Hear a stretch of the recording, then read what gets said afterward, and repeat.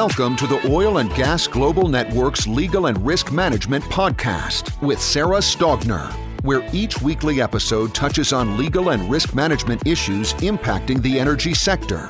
Visit our website at www.oilandgaslegalrisk.com for more information on today's episode, past episodes, and upcoming OGGN events.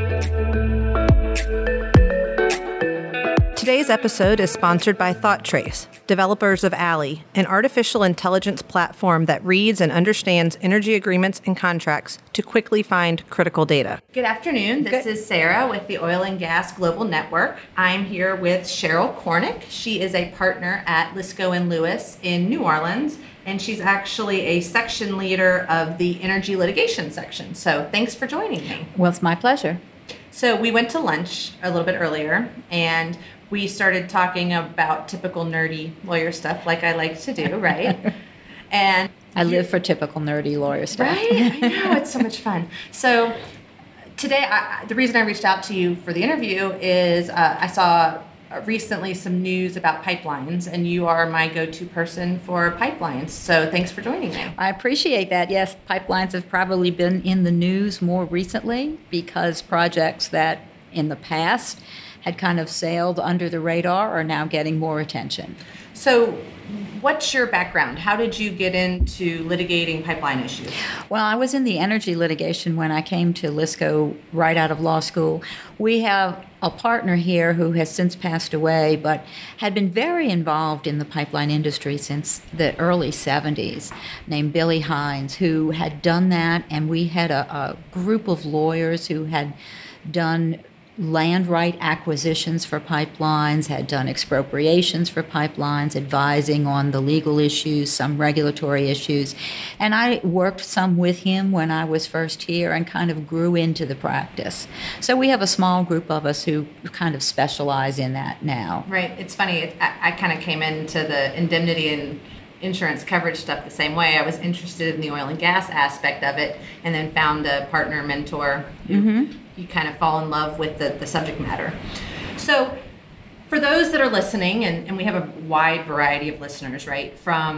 We've got land guys and operations guys, midstream, it all. But today I really wanted to talk about under Louisiana law, because that's where you're practicing mostly, right? Yes, almost all in Louisiana. Okay. Is kind of the requirements for a pipeline to even go in, right? So kind of just walk me through, say, I'm a midstream company and I'm interested in putting in a pipeline. Well, generally, I'm not going to talk about the business side of it because that's something that my clients deal with. But generally, you have to get your pipeline permitted, generally, both at the national level and at the state level. And that's something generally clients are pretty much aware of. Where I focus is on once you have a route where your pipeline wants to go, where you want your pipeline to go, how do you acquire the various rights from the landowners and other entities that maybe own the property that you want to cross? And that's a process of trying to negotiate to buy the rights you want. And if you can't get the rights you want through negotiation, you have an expropriation process. In other states, they call it condemnation. Louisiana typically has its own terminology for law, and they call it expropriation in Louisiana.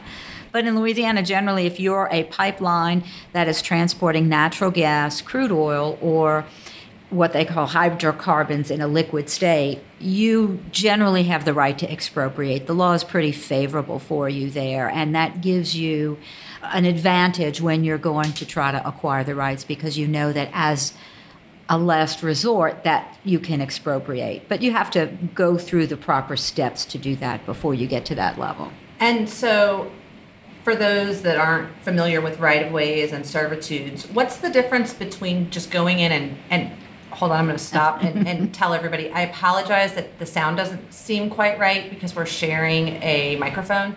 So bear with me. I forgot to plug in the microphones. It's my fault, but she had such good stuff to say. You're going to have to buckle through it. So back to what I was asking is, what's the difference between servitude and just buying the property? So a servitude is in Louisiana considered a real right in the property. So it's a form of ownership, but it's not full ownership. You're buying the right to use a portion of the property, usually outlined. For a pipeline, it might be a 30-foot wide strip of land. You're buying it for a specific, you're buying the right to use it for a specific use. For example, to put a pipeline there. Right, you can't go hunting. Well, right. If I buy a pipeline right of way or servitude, I can't go hunting on it. But on the other hand, the landowner can still use that property for any use that's not inconsistent with what I'm doing. So we in Louisiana have pipelines that go beneath properties that are used for hunting, properties that are used for farming. We have pipelines very deep between properties that actually have construction on them. Right. So underneath the Mississippi River. We have pipelines underneath the Mississippi River, underneath bridges, all sorts of things. And it depends on how you lay the pipeline, what you can do on top of it. But generally, you're buying the right to put the pipeline through. It's a real right. It's not something the landowner can end after a period of time unless you have that in your agreement. But generally, what happens is you get the right as long as you use it. If you go 10 years without using it, the default is 10 years, you lose the right to use it. Okay. So first step, we figured out where we want to run the pipeline. Mm-hmm. Now we've contacted the landowners. Is that how what it you goes? do is you have to make, and this is not a simple step, you have to make a good faith effort to try to figure out who owns each tract of land. And that is not a simple process because pipelines typically go through property that is undeveloped, that may not have had landowners even visit it in a long period of time. So the title may not be very clear. You may have had title 2 or 3 generations ago. People don't open successions. So you might have a situation we've seen where you have well over 100 different landowners that you think you can identify. And to acquire a real right, like a servitude is, you have to get rights from 100% of the ownership. So even someone who owns 0.1% of an acre of undeveloped property, you have to sign that person up or expropriate from that person. Before you can start construction. Before you can use that tract of land for your construction. You can start construction as soon as you have full ownership of a particular tract, but you're technically a trespasser if you go and start work on a piece of property where you don't have complete acquisition from all of the landowners. Right. So if you know you don't have 100% and you go in, you risk damages. You risk being considered a trespasser, yes. And if you are considered a trespasser, what kind of repercussions does that mean? It depends whether you're a good faith trespasser or a bad faith trespasser. If you're a good faith trespasser, you didn't have a reason to know you were trespassing, you made a good faith effort, and someone comes up that you had no way of knowing was out there. It's just the value of the rights you're using. So it would be what you would have had to pay them to acquire the rights. If you're a bad faith trespasser, then the law says, in Louisiana terms, the fruits of the trespass. And we've had a case or two where that has been interpreted to mean the percentage of your profits that are attributable to that tract of land. Right. So if you've got a 1% owner that you knew wasn't signed on and you start moving hydrocarbons through it, then theoretically your damages, you could be responsible for 1% of the value of that. Right. If you say you have a mile-long pipeline and it's on 1/10 of a mile tract, then you go down to 1/10, and then if that person owns 1%, it's 1% of that. But it's all based on your, at least in some cases, it's all based on your profits. So the numbers can look pretty high. Right. Yeah, absolutely. Okay, so I think one of my favorite parts about being a lawyer is avoiding litigation and helping clients to just that counselor at law part where you sit down with them and say, okay, here's what the law is. We know what the law is. But now in practice, kind of, how does that work in your experience? What's the best way? In practice, what if you are a pipeline company trying to acquire rights, in practice, what you need to be most concerned about is to make sure that you follow the process set out in the law. Generally, the law is very favorable to pipelines in terms of you're allowed to expropriate. And the law is pretty favorable in terms of how much you have to pay. The areas where you can get into trouble is there are certain prerequisites before you get there. There are certain notices that you have to send to the landowner. There are certain things that you have to include in those notices. You have to make an offer. You have to wait so many days after the offer to do something else. It's those kinds of step-by-step processes that are outlined in the law that you need to make very clear that you follow in negotiating with people. Because if you don't follow the processes and then you go and try to expropriate, the first thing the landowner is going to say is that you didn't do the process right, you have to start over. And in most of these projects, time is the biggest concern. It's trying to get things done timely so that you can get the pipeline up and running as soon as you're able. Right.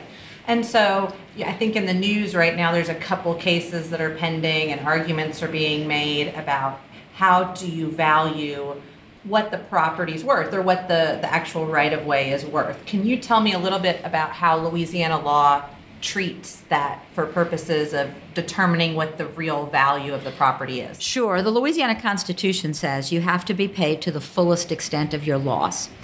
And that's generally done on normal appraisal type bases. So if I have a property, undeveloped property that's worth $10,000 an acre, and my pipeline right-of-way, which is typically 30 feet wide, is going to be 1 acre, that's going to be $10,000. And since I'm not taking the full property, because the landowner can use it for farming or whatever, it may be 90% of that's paid.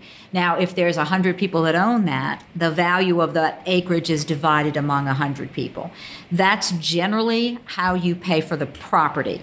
There's some case people have tried to say, well, you should be paid the amount that other people pay to acquire right away. This is like the going rate to acquire a pipeline right away. And there's a Louisiana Supreme Court decision saying, no, because you don't know why people pay others to avoid litigation. There's a settlement aspect to it. It's going to be valued on the appraised value of your property.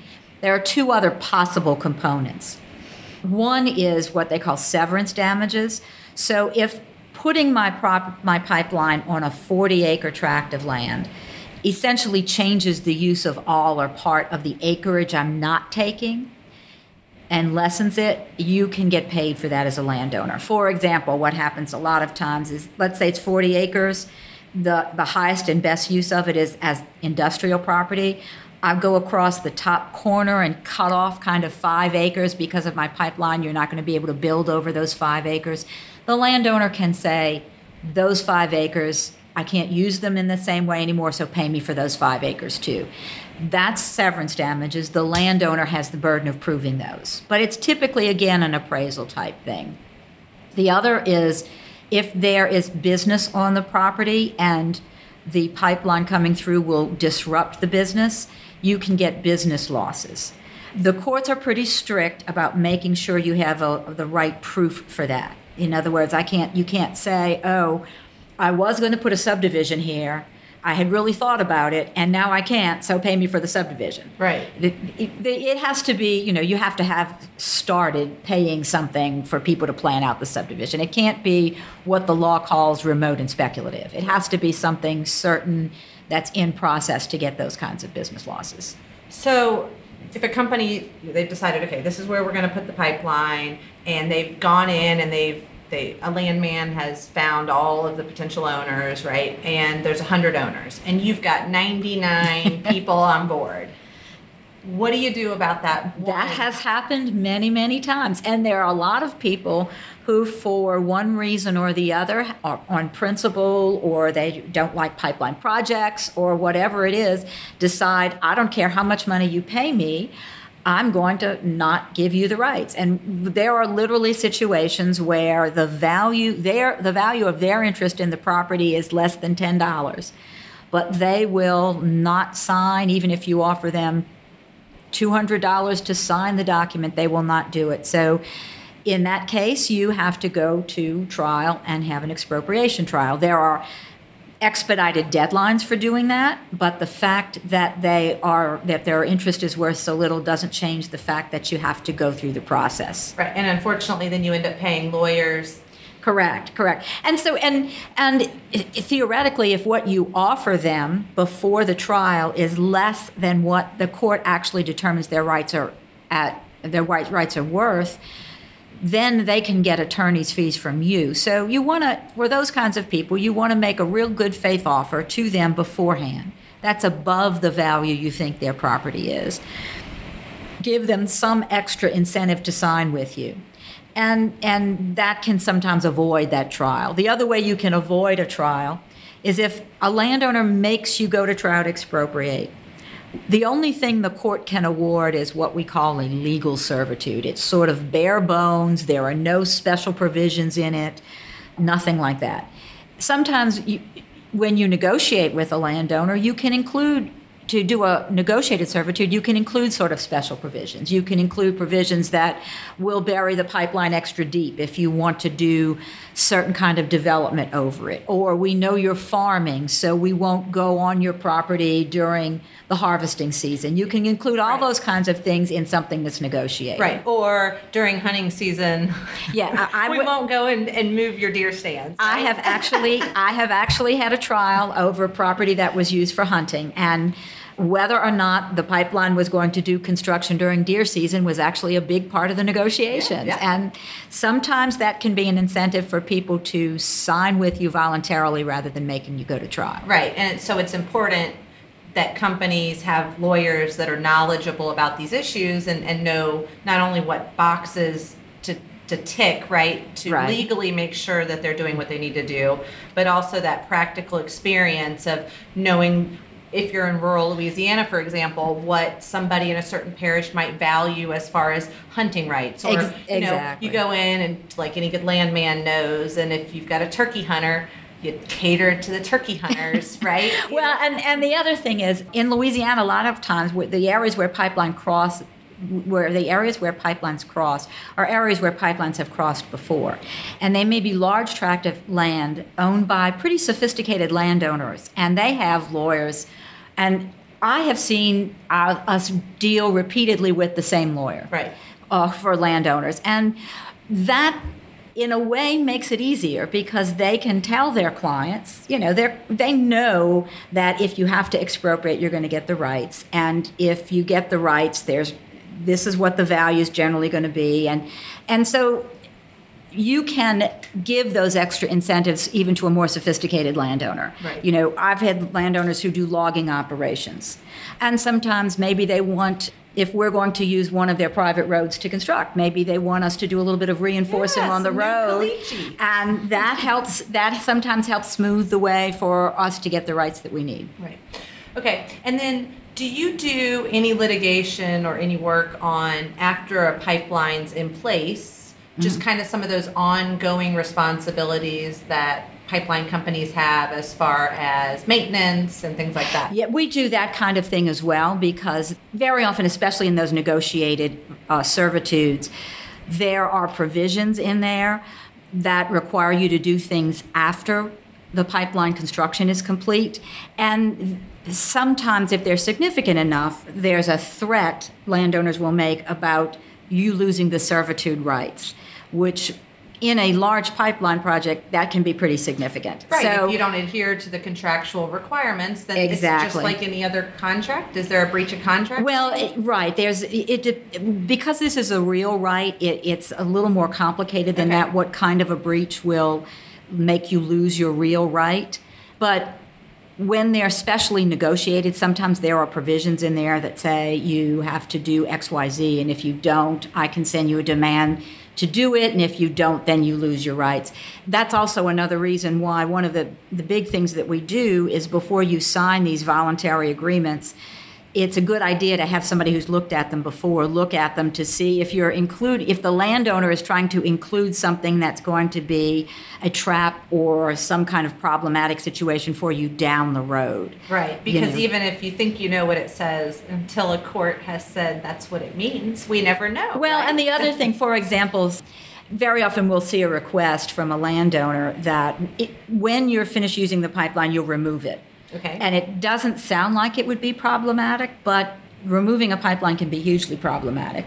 If you're in wetlands, getting the permits to go in and remove the pipeline can be hugely problematic. It can be hugely expensive. And damage the environment more than leaving it properly. Correct. And so you think, you are, yes, maybe you're negotiating a provision that's not going to come up for 30 or 40 years, but one of the things you want to do is look at that down the road and see if that's going to come up to haunt you. Another thing that you want to do to prevent a problem down the road, sometimes and this is maybe a little unique to Louisiana, sometimes you can't find all the owners of the property. Like we've seen situations where, Aunt Martha moved to California 30 years ago. I think she had some kids. I don't know. So what do? Right. There are owners. There's provisions in the law where you can expropriate against unknown heirs or unknown owners.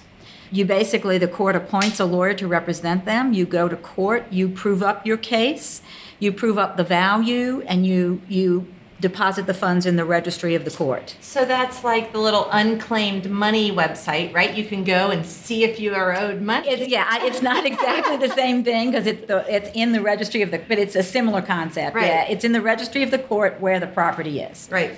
Interesting. So say that you've got everybody on board, right? It's time to start. Mm-hmm. Who has authority to regulate the actual construction of the pipeline? Is that state, federal? How does that work? Especially in wetlands, which is a lot in South Louisiana, there's federal permitting that has to happen. And you get different federal permits depending, for example, crossing the Mississippi River might require one kind of permit. Going through wetlands might require another kind of permit. And those are through the appropriate federal agencies. That process used to be, in the last 10 years or so, used to be had gotten very slow. The process has gotten more expedited over the last couple of years, but it's a completely separate process from landowner acquisition. There's also state regulatory processes depending on whether you're a natural gas pipeline or whether you're a natural gas liquids pipeline or a crude oil pipeline that are less difficult to get through. You're essentially considered a common carrier. Okay. And there are provisions when you have to make yourself necessarily available if people want to transport on your line. That's regulated statewide.